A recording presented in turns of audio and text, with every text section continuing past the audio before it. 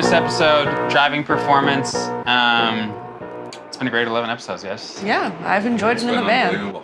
Yeah, and so I've graduated from the armchair to the couch, and I'm joined by my co-founder, Max Flannery, and we're being interviewed by our lovely team member, Emmy O'Leary. So, Emmy, take it over. Well, I am super excited to interview you guys. I know you've been in the truck interviewing a lot of different founders, so excited to flip it on to you.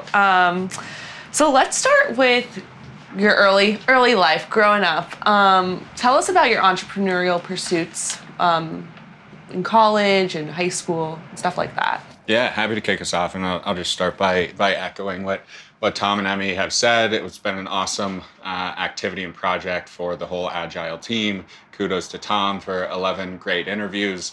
We're still on recording day, so I haven't listened to them yet, but I'm sure that they're all going to turn out very successful and gonna break the internet. But yeah, excited to dig into our story, share not only with some of our team members and clients who haven't heard of it, but family and friends as well. So my name is Max Flannery, co-founder and CEO of Adgile Media Group, originally from Cincinnati, Ohio. Grew up in a family of very entrepreneurial people. My mom started an organization called Cancer Free Kids after my younger sister had cancer at the age of 6 months old. She is now a healthy, beautiful 27-year-old, but through that process, my parents realized that childhood cancer research is greatly underfunded, only getting 4% of the dollars the nationwide dollars, with adult cancer research getting 96%. So I was 3.5 years old when I saw my mom quit her job and devote the rest of her life to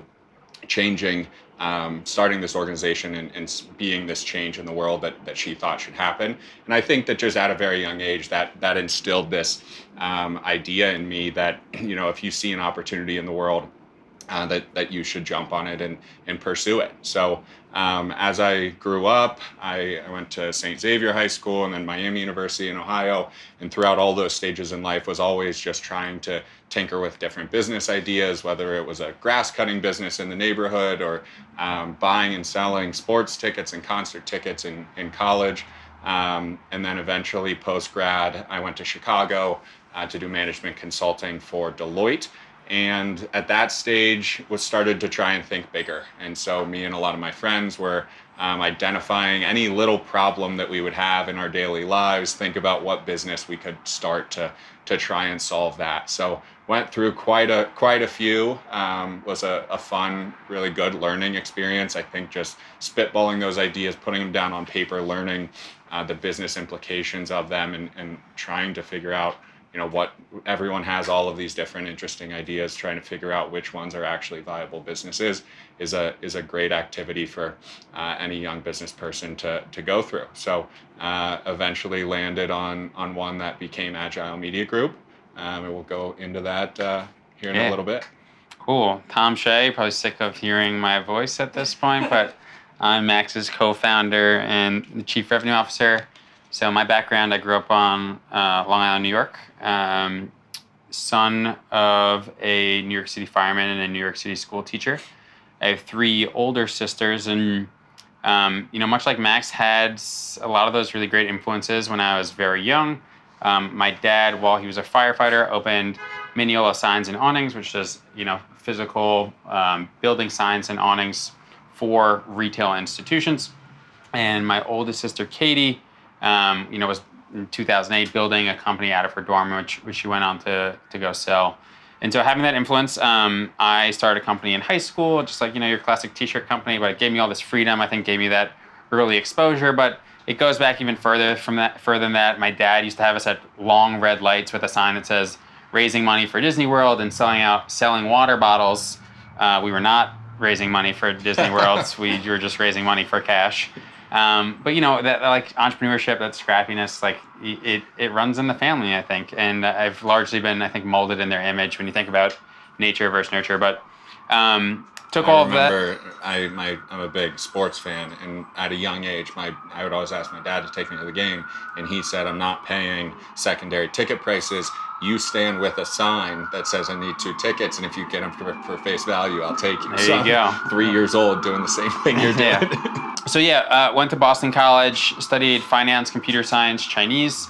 Don't think I was ever too passionate about any of those disciplines, but my oldest sister gave me this advice, like find the hardest things, learn them, show that you can learn those things well, because people that are hiring postgrads out of undergraduate really just care that you can learn something. No one expects you to get on the job and know everything. And so being able to show prospective employers that I could learn something complicated quick and do it well, I think would have been more attractive than, other pursuits. So I did all of that, ended up at a company called McMaster Car Supply Company in Los Angeles. I tried to get really far from New York in the outdoor advertising business, which my dad was in. I'm back here in New York in the same business. But was in Los Angeles, was there for a couple years, eventually moved to the company's headquarters in Chicago with a move into software engineering, so I did machine learning in search software for a couple of years. Simultaneous to that, I was enrolling at University of Chicago Booth School of Business nights and weekends. And with that move to Chicago, I didn't know anyone. So I texted a lot of my Boston College friends saying, "Hey, has anyone got some friends, secondary connections in Chicago?" And that's sort of the beginning of the story of how Tom and Max met. Yeah. So on that note, how exactly did you meet once you were in Chicago? And how long did you know each other before creating Adgile? One day? Yeah, probably a matter of hours. I think the story was I got a text from my friend of a friend of a friend saying, "Hey, Tom just moved to Chicago," and we were having a party that night. We invited him, and I think 2 days before, I started putting pen to paper on what at the time was called adjacent advertising.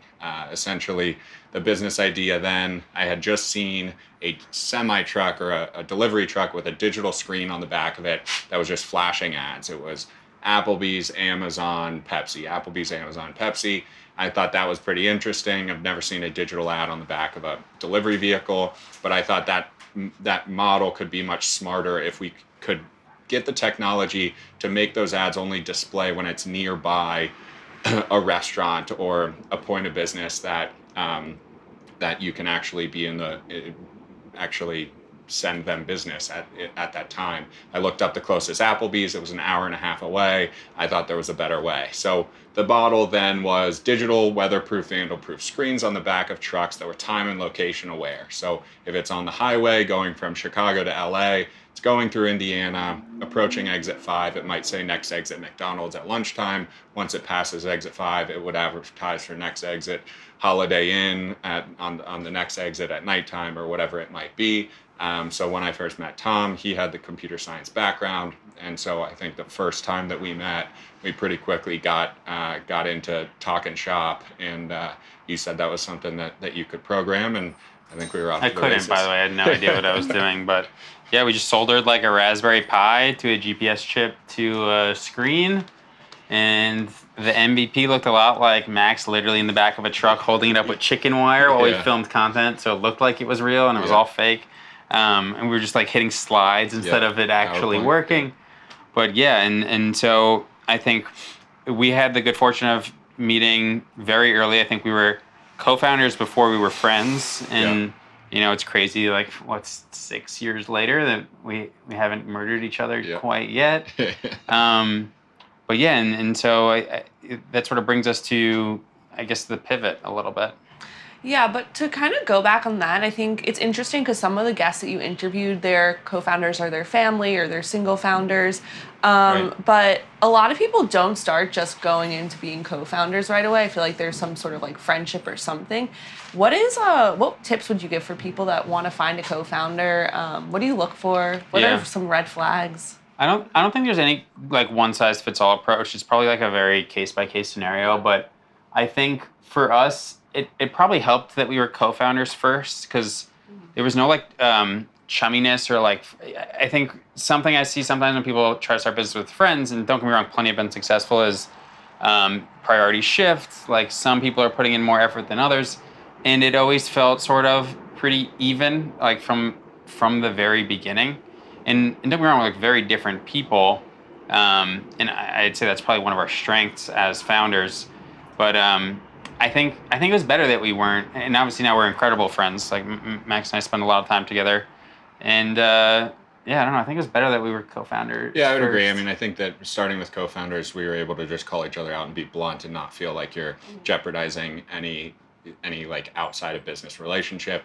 I think when I look back on it, it is just, I mean, it was fortunate how it worked out, but I think that we have opposite strengths and weaknesses. I think that the one that comes to mind is you're more of the like more emotional and more emotional intelligence. I'm kind of like stoic, like yes or no, and that has times and places for both, definitely.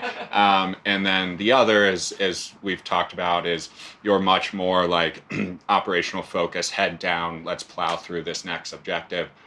When I'm kind of always looking at, okay, what are the implications 5 steps down the road? Where does the company need to be in a couple years?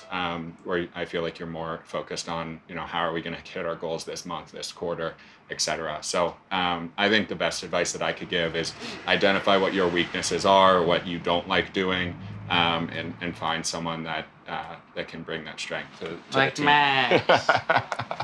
So, you mean to tell me that I can integrate my shop with you in less than a minute? You store all my inventory across your 50-plus fulfillment centers in the US, Canada, UK, Europe, and Australia, and then fulfill all of my orders globally with over a 99% order accuracy rate? That's right. We do that for over 7,000 brands today. And you can do that for all my D2C, B2B, and Amazon orders? Yep. And when my next TikTok video goes viral or during the holiday rush, you can grow with me forever? Yes, again. Dang, that's the ship, Bob.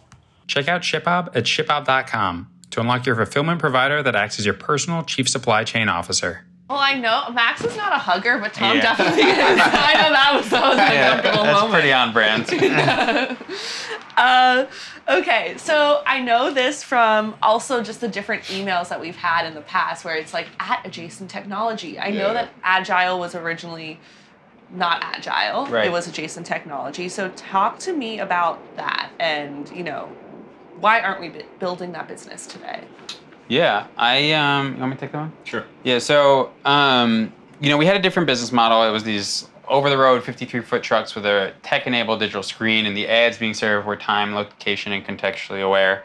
And so we had the really good fortune of getting into the University of Chicago's New Venture Challenge, which is really like the university equivalent for them of like Y Combinator, Techstars, where these businesses grow out of. And it's home to a lot of really cool places like Foxtrot, Simple Mills, Venmo, that have come out of that circuit. And so we had a lot of really great exposure early on. We went through that system together, and it was quite a learning experience, really cool, talking like the CEO of Chipotle and all these people who were taking us for the first time in our lives, probably like seriously, and there's a lot of pinch me moments that I remember during that experience. But we got to sort of that final round of the New Venture Challenge, which culminates with a pitch day.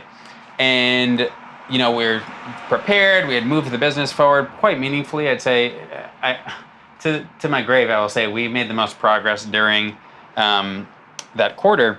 But I think when we got to the finals, as excited as we were, we sort of got some tough lessons and some tough love on like what it actually takes to build a business. And so, Max, you were at Deloitte, I was with MasterCard. None of us had any marketing, any sales, any trucking experience. And so while we thought we had a good idea, we sort of got a nice slap in the face with reality by the judges' feedback. And I remember being furious about the feedback and all pissed, and we added them to our shared iPhone notes of people we don't like. But very quickly realized they were absolutely right. And the feedback they gave us is that business is really difficult to build for 2 reasons. One, you have these beautiful weatherproof, vandal-proof screens, but to build a business, you're going to need a lot of those screens. And when those screens have a significant investment or CapEx, you don't need $1 million to test the business to see if there's a real business there. You need like tens and 20s of millions of dollars just to figure out if the business has legs. Yeah. The second piece of feedback was it's a really difficult business to scale. And this was something that was a blind spot for us from just not understanding how media dollars and marketing budgets worked. So if you were to take like a franchise brand like McDonald's, they allocate budget at the national, regional, and local level. And so all their franchisees contribute money and then allocate it to those different segments. And so when we were thinking about this beautiful idea of like, oh, we got this truck that goes like Max said, from Chicago to LA, there's gonna be a lot of McDonald's on day one. We'll get that contract, we'll turn on the lights, and they'll get a ton of value from it. Well, it turns out, until you have nationwide presence, so we need trucks literally all over the United States, you can't compete for a national budget. Regional budget is only allocated to a specific region. So you'll have a co-op group of franchises in like the Chicagoland area and the New York area, things like that. So we couldn't compete for regional budget either because it wouldn't help all of them. And so we were stuck with local budget. And local budget meant an incredible amount of blocking and tackling to stitch together all these individual franchise owners across the country. And so essentially there were clear, glaring, fundamental issues with our business. Yeah. The feedback we got from those judges was, listen, this is a really expensive business to test. If you're serious about this, like, how about you go out and prove that there's even a market for advertising on trucks, period. Whatever that even looks like, and prove to us that people will buy this media and then come talk to us and we can talk about you guys raising money. Yeah. That makes sense. But something that I'm curious about is getting that feedback after you put like years and time into this project, your business. How do you take that? How do you not let that like totally discourage you and be like, well, these people who are super powerful said this is a terrible idea. I'm going to just give up and call it quits. Yeah. I mean, don't get me wrong. I remember it was devastating at the time. I was at a out-of-home advertising conference at the time, and I remember we got the email saying, like, we didn't move on or we didn't win or whatever. And I just remember it was heartbroken that night, and I'm sure for the next couple months after, as we're kind of like just talking about where do we go from here. I think a few big lessons that came out of that. One is a lot of people talk about like listening to critique or criticism when you're starting a business. And there definitely needs to be a decent amount of, you know, at the very beginning, many people told us, don't even try this isn't going to work. And they still to this day. And you have to have the ability to not listen to that. But this wasn't that. This was a group of very sophisticated investors all kind of agreeing that these are the pain points that you're going to run into, and how about you think about how to overcome those pain points. So I think once we kind of put our ego aside or got over our feelings being hurt, we then realized, okay, like let's just analyze what they're saying at the core of these are the two issues, and then identify, is there a way to build this business that eliminates those as large hurdles. And thankfully, once we kind of put our emotions aside, we identified what is now Adgile Media Group. I think another thing that it taught me, and one thing that I wish I learned at a younger age, is that when you're trying to think of a business to start, a good idea or just something that should exist doesn't mean that it's a viable business model, doesn't mean that it's going to make money. And I never really understood that. I just thought like there should be movie screens on the back of trucks, like, just like weird ideas that and then you go into it and it's like, okay, yeah, this is just, it's not going to be a viable business. So I think that was a good lesson to learn at a young age. And I think that as I, approach new business ventures now, the ROI, the payback period, the amount of investment, all of that is much more top of mind than it was a few years back. You clearly built a successful business today. I mean, I think you can just see from the podcast and the types of guests coming on, and we're in New York and I see our ads all the time in the wild. So talk to us about how Adgile got to where it is today. We talked a lot about Chicago, but how did you make that transition to New York? Yeah. So I think it starts with the pivot, like the functional pivot of the business. Hearing that feedback, like you said, we were pretty close to just hanging up those hats and, go to BCG or, find some corporate job that was safe, because it had been like a 2.5-year journey at that point. But, I think that what was really interesting is instead of going into it knowing the problem we were trying to solve, we went into it trying to just start a business. And while that's like problematic for a lot of reasons, I think the silver lining is we really wanted to start a business, and we really just stayed in like, surrounded ourselves in that industry and dug deep and learned a lot about it. Oh, and we just, in my opinion, like stayed in the ring long enough to identify a problem to solve. And that was really this idea of like, people didn't really care about the high tech screen. They cared about attribution and like finding something that you could actually measure the return on investment on, especially with like everything as digital marketing's done to media. And so we took our original business idea, these static screens on 53-foot trucks that traverse the entire country, and consolidated it down to last mile delivery trucks, so 26-foot to 18-foot box trucks that operate the last mile. So they stay within these regional geographies. Like a truck will stay in New York, a truck will stay in Los Angeles, things like that. And at the same time, we leaned really hard into attribution, or this idea of, can you measure physical world media in the way that you can like digital?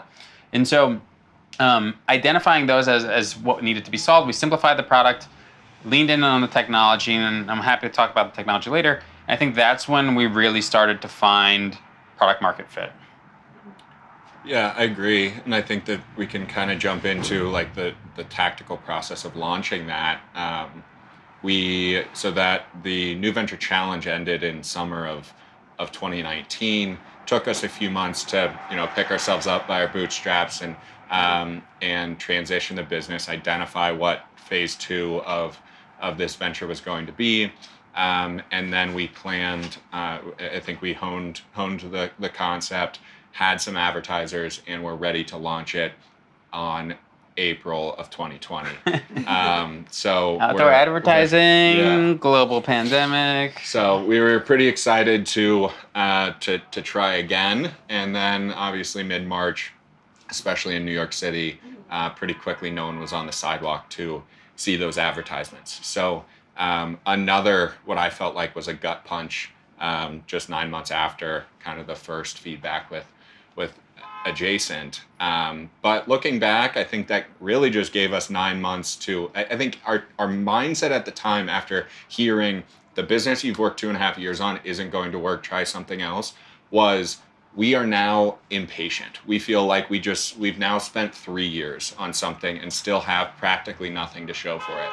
So I think we were trying to rush to market and just put something up and just try and like validate to ourselves that the time that we've spent on this has been worthwhile, etc. And I think that, not to try and find a silver lining in that second gut punch of the pandemic, it did give us 9 more months to hone in all the specifics. We figured out the in-depth details of what's needed in attribution, honed our marketing skill or marketing materials, really established a wide variety of trucking partners in the most populated, dense areas of each market.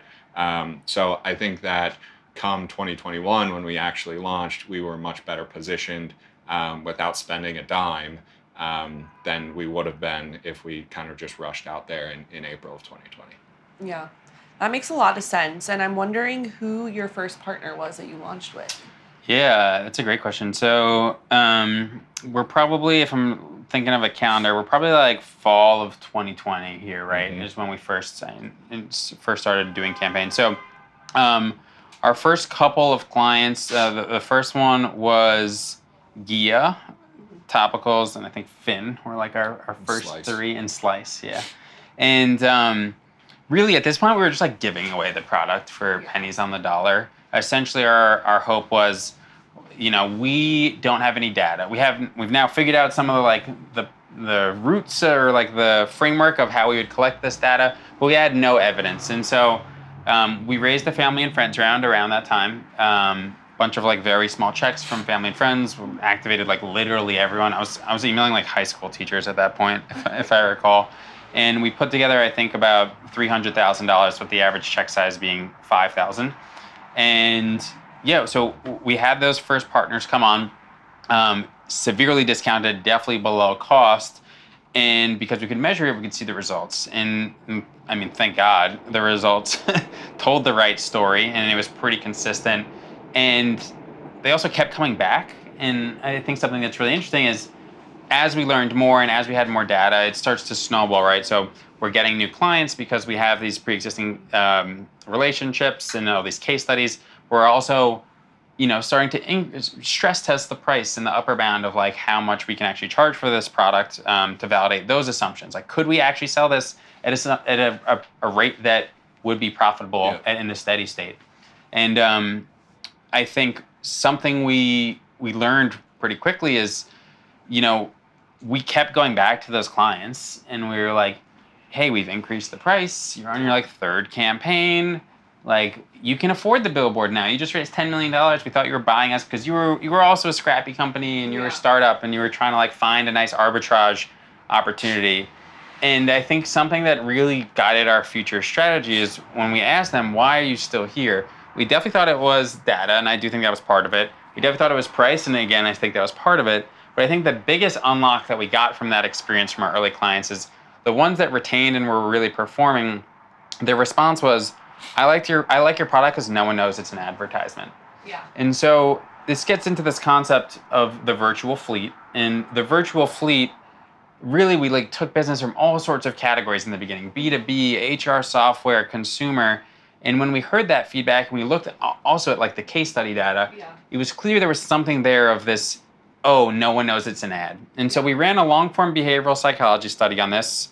And what we learned was people who see a branded trucks ad advertisement are under the impression that it is carrying the goods that are being advertised for. Yeah. And so what we unlocked with that is, one, it would inform where we would specialize, but two, like, we were giving brands an opportunity to really punch above their weight, give us this validating IRL presence where people would see that truck and go, damn, like, they have their own supply chain. Like, I guess that company's doing really well. I guess that truck is delivering that product to all of my neighbors. And if all my neighbors are consuming that product, then I guess, like, maybe I'm willing to give it a shot, right? We're pretty impressionable as humans, as much as like we like to think we're not. And so that sort of catapulted and really informed, I think, what would become the future of where we would specialize in consumer, in adult beverage, in owned retail and franchises. And, sort of skipped a few chapters, but like is really core to our strategy today. Yeah, and I mean, thank God that first customer vocalized that, because that never crossed our minds in the early days. I remember being on that call and saying, if I buy a billboard, everyone knows I paid for an ad, but if I wrap 20 trucks, people think that my product's being delivered everywhere and it's flying off of shelves. And then once we doubled down on that, I mean, pretty quickly had Pepsi promoting their new products nationwide using our format, making it look like this new product is just flooding the market, being delivered everywhere. Yeah. And we have just kind of doubled down on that strategy ever since, and have seen a lot of success with it. Yeah, I think that's so true, because we've been on pitches, and even when you're talking to other founders, they're like, oh, I saw the Fly-By Jing trucks. I assumed like those are like, she must be killing it. So it's not just like regular, like even founders think that as well. Well, shout out to ShipBob, our sponsor. Yes. One of the greatest tweets was one of their investors flew into New York for an investor meeting with ShipBob and saw the ShipBob Adgile truck passing by, and he was like excited for the future of ShipBob. Yeah, they thought they were moving into freight. Yeah. They thought that like their competitors started getting scared, being like, holy shit, ShipBob is now moving into freight. Like, what is our company doing to prepare for this? And these are like tens of $1 billion value companies, and we're sort of like influencing the situation. So it's a psychology hack. It's a really interesting, you're right, the behavioral psychology element of what we do, I think, is really powerful. Yeah. Over 7,000 customers like Pet Lab, Chamberlain Coffee, Hero Cosmetics, Spikeball, Dossier, TB12, Pit Viper, 100 Thieves. Tens of millions of packages shipped every year. 50 plus fulfillment centers across the US, Canada, UK, Europe, and Australia. An app store with 50 plus integrations like Shopify, Amazon, NetSuite, and many more. Managed inventory distribution, D2C and B2B fulfillment capabilities. 99.96% of orders shipping on time. 99.95% order accuracy rate. Yep, we're talking about ShipBob again. We know picking a fulfillment partner or 3PL is not easy. And equally importantly, we know you never want to have to move or pick another one. That's why we partnered with ShipBob. From 0 to 100 million in sales, ShipBob has you covered. Right now, it seems like it's just you. Well, at this point in time, it seems like it's just you two building the business. And then when do you were you in a financial position to hire people? And also, can we talk about, were you working on the business full time? Because you guys also had like jobs. Yeah, for sure.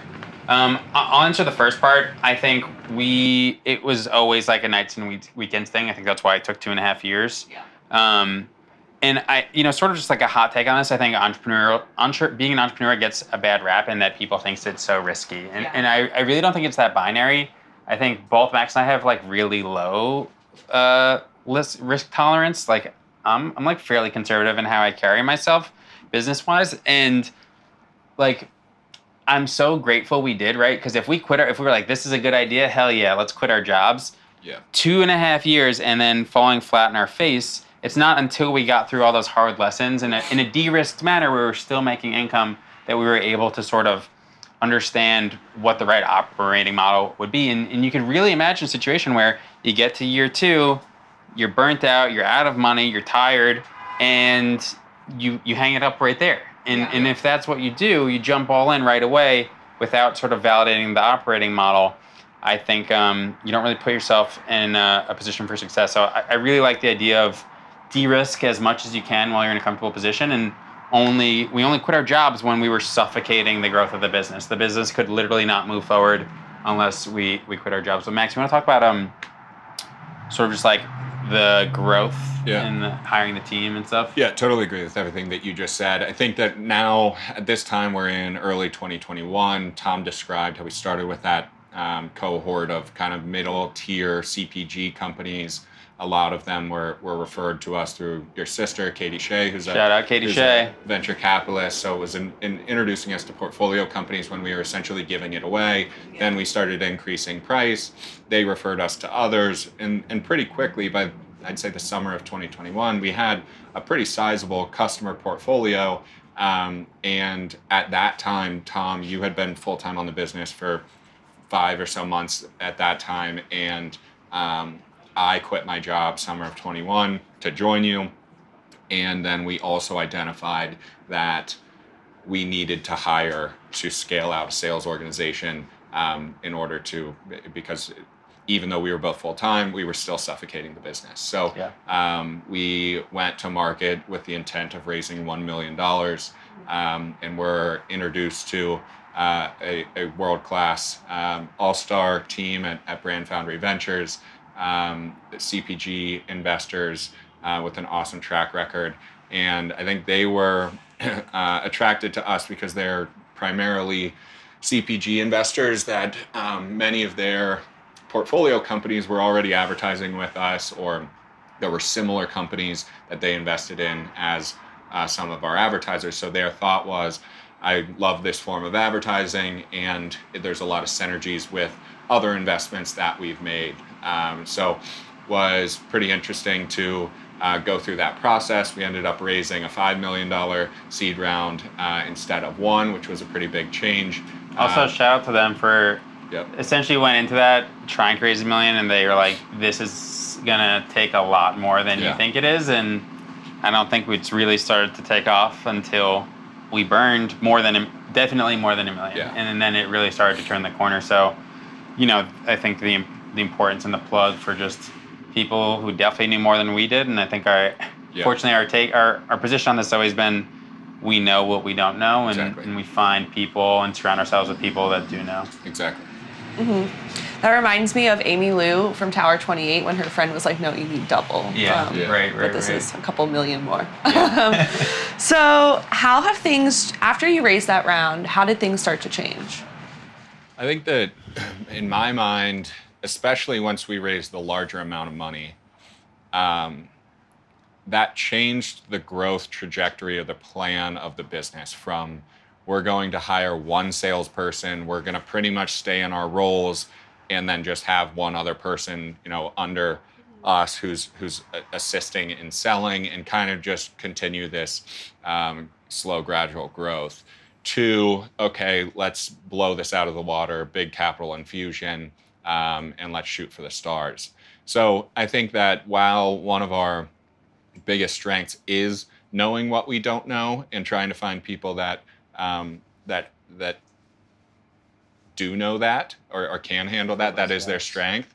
That is what we tried to do at that time with the sales organization, and invested heavily to try and build out a sales org to take over all of the selling from Tom and I.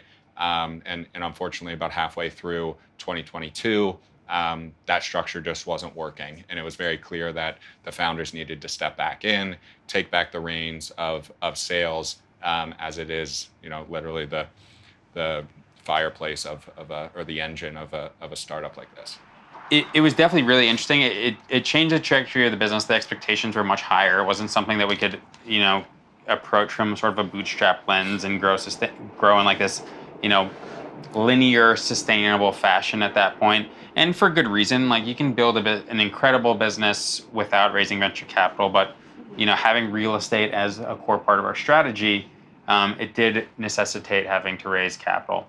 So things started moving a lot more quicker. Like Max said, we tried to hire a sales team. We hired what we thought were incredible individuals to lead it, because we knew nothing about starting, building. Like, we didn't have a formal sales background, anything like that.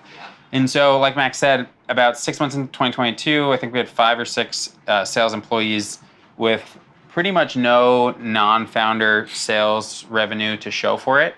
And so at that point, we were, starting to get a little uncomfortable. At least it started with just wanting to nose in, like, what's going on here. We thought we could delegate this, which was absolutely a mistake.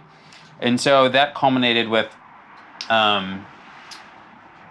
we hired our head of operations now, Carlos Reyes, from my last career at McMaster Carr.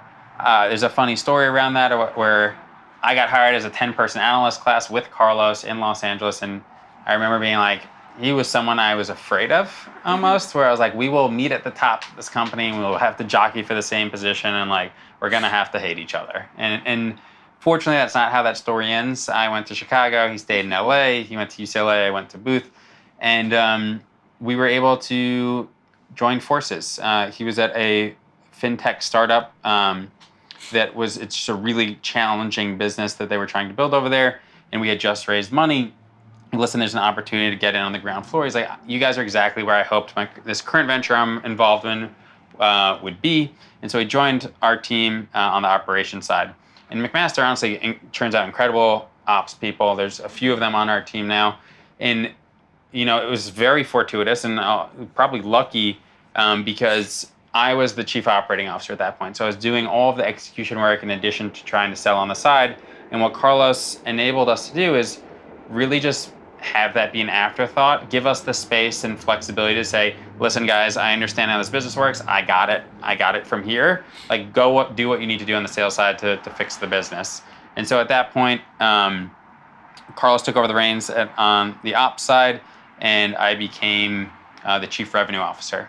And so I was always obviously pretty intimately involved in the sales process, but that was my first time really, just leaning into it. And to be honest, I love it so much more than the ops side. And so it's been a pretty cool evolution.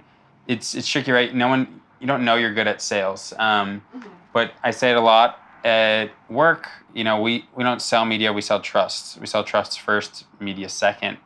And so it's really been, a dream come true of mine to be able to work with so many founders and emerging brands and be able to deliver a product and service that actually genuinely adds value. And, we're no longer in theoretical performance in the context of out of home. It's provable. And so being able to add value like that has been really rewarding.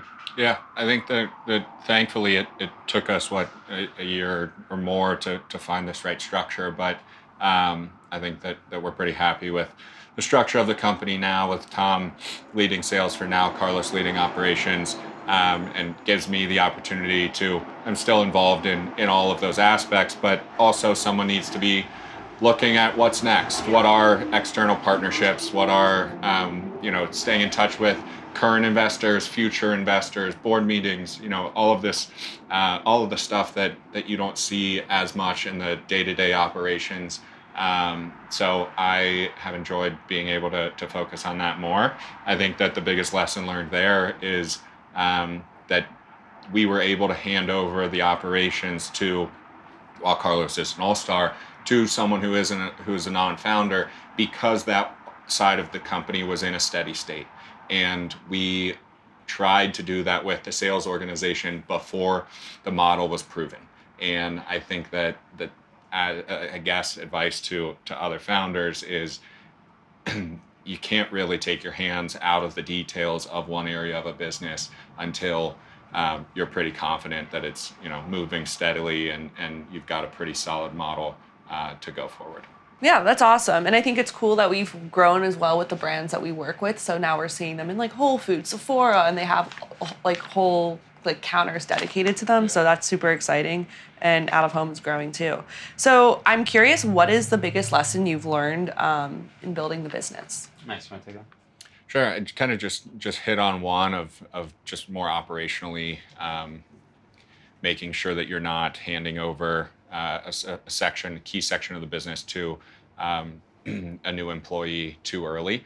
But along those same lines, I think that the goal of mine now is just to try and identify and retain world-class people. And it sounds a little tacky. I remember hearing startup founders say it, years ago when we were first starting, but just growing, meeting the awesome employees that we have, building close relationships with them. It is incredible what adding additional awesome people can do to a business. And there's not a doubt in either of our minds that we wouldn't be here without them. So I think that's really the name of the game, is how do you find them? And then once you find them, you got to keep them around.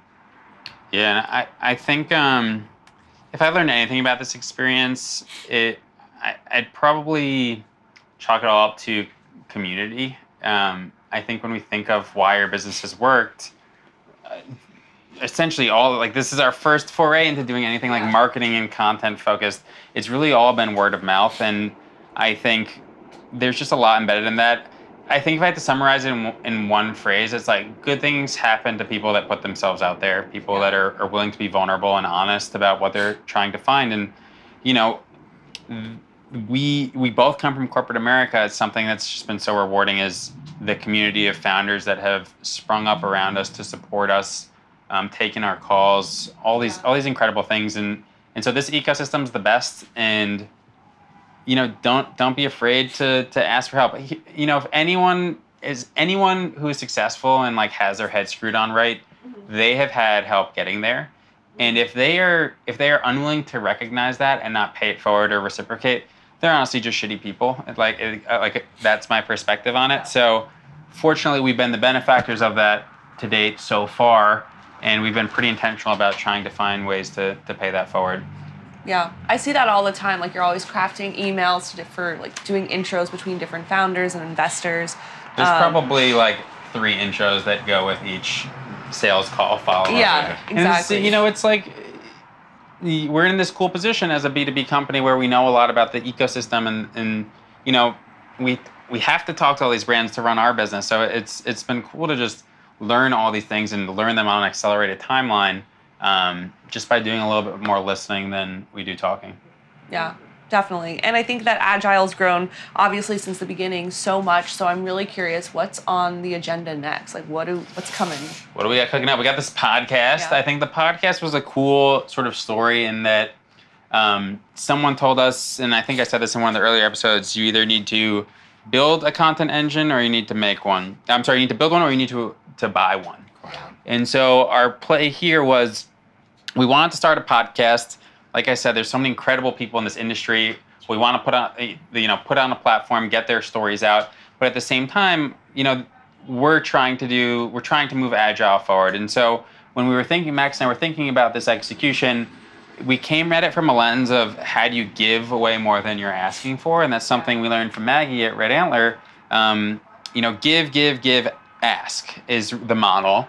And so when we were designing this, like, would people get on a podcast with Max, Tom, Emmy? Like, yes, but it would be a favor, and we knew it would be. And so when we were thinking about how can we flip that on its head and give away more than we were asking for, it had a lot of intentional design where we were, glass truck, like literally on a platform, feeling a little celebrity-esque. It's like it's an objectively cool life experience. Like people just keep coming up here taking pictures of us. Like it's so random, and so authentic. It's New York, and it has all these great elements. The other element was like, trying to get them some marketing, like make it a little bit of a tentpole marketing moment. Like get their brand up here, post about, give them content to post about. Yeah. And then 3, we wanted to give them some sort of creative assets and like UGC or monetizable assets they could share on paid social, organic social. So it really had some like thoughtful design. And I think that's what's contributed to its success. It was a really good experience for us. And I feel lucky that we get to do things like this. Yeah, it was a fun project. I think outside of the podcast, I think we are thinking about, what's next as far as investments concerned, maybe additional venture capital rounds in the future. Additionally, is this just a truck side advertising business, or is this data driven out of home? Like what formats are we going to focus on? And I think there's a couple exciting updates on the horizon. We sold $6 million our first year and did $80 million in sales last year. That's what the COO of Adventure Challenge, a longtime customer of ShipBob's, shared with ShipBob the other day. The pace of growth for Adventure Challenge has been insane, but it wasn't all positive. It started with a failed crowdfunding project. Then investors assured them that their business would fail. They raised $0 in outside capital. And it somehow only took a few years to hit $80 million in sales. They started off fulfilling all orders themselves. They'd have U-Hauls packed with thousands of products, making endless trips from their storage unit to the post office. It was not scalable. It was definitely hurting their growth. It definitely wasn't fun. That's when ShipBob started their partnership with Adventure Challenge. By being able to focus on growing the business and product development, sales took off like a rocket ship. While Adventure Challenge initially focused on D2C sales, their popularity started driving other conversations. They started to stock several hundred smaller boutiques across the country, then Francesca's, then Kohl's. And while they're based in California and most of their customers are in the US, the word of mouth and viral videos on TikTok and Instagram started driving demand around the world. So then they started filling orders out of Canada, and then the UK, and now Australia. From a failed Kickstarter and getting $0 in outside investment on day one to over $80 million in revenue, Adventure Challenge has defied the odds and built a global powerhouse brand alongside their partnership with ShipBob, who's there to help you completely unlock your brand's growth. Read the entire story at shipbob.com/adventure-challenge.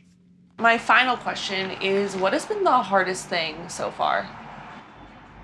I'll start and let you end. I think the hardest part, one of the hardest parts was taking the jump.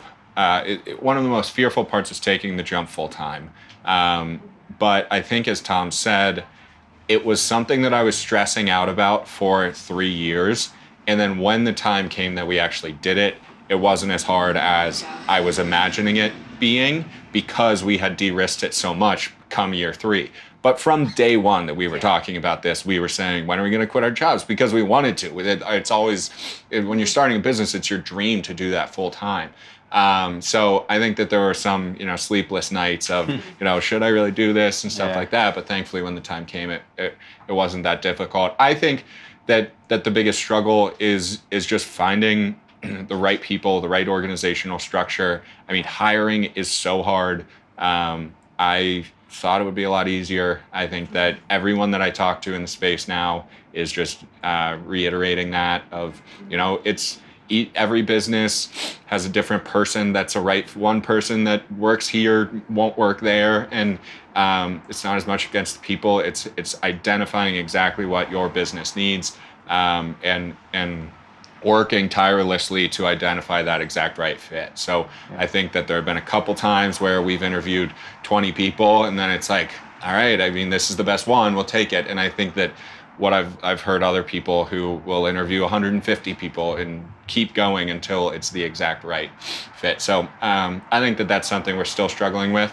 And hopefully one day we'll have a model and get that down pat. Fortunately, everyone we've talked to says that is consistently the hardest part of all of their businesses. So at least we're not alone on that island. But yeah, Max, like you said about being uncomfortable taking the risk, but when we went out and fundraised, one of our important lines was, listen, I wouldn't feel comfortable taking your money if we hadn't de-risked this business enough to be pretty confident we have a better chance than the S&P in terms of return on your investment. and it still could go to zero, but from an expected value equation, we thought we could outperform. Yep. I think the hardest part for me, and this gets a little bit personal, is while we were still doing digital screens, I think I had a lot of personal health issues. So I won't get too into the details, but I actually left my last job while on disability. And I tried many times to get back, and to their credit, they were great about it, trying to find different roles that worked with all of the neurological and physical symptoms I was having. And I really just couldn't hack it. And I think what it taught me, or the scary moment for me, is I felt deficient and like I had taken a step back and I had sort of lost my touch a little bit. And then it was being acknowledged by them in that they were trying to find other roles for me within the organization that were less intense and I personally felt would stifle my career growth. And so I had this internal feeling of like, I'm not okay. And then it was being validated by my employer. It was like, yeah, this guy's not okay. And so I'll be honest, like I still battle all of those things. I think what's been really nice or what's really driven the business forward is I think I've had a little bit of something to prove, if nothing but to myself, that like I felt like I'd taken a step back and I took all of that emotional baggage that was caught up in that and applied it to the business and like really put my all into it to get it to where it is today. And so it's definitely been a ride. Like I said, I struggle with a lot of those things, but at least one part that is nice about it is when you can sort of design your own life. And I think having the flexibility to not have my working hours be 9 to 5, like I'll work at like 2 a.m. if I want to, and I do no meeting Wednesdays, which we got to get better about, guys. Yeah. Back in the meeting Wednesdays.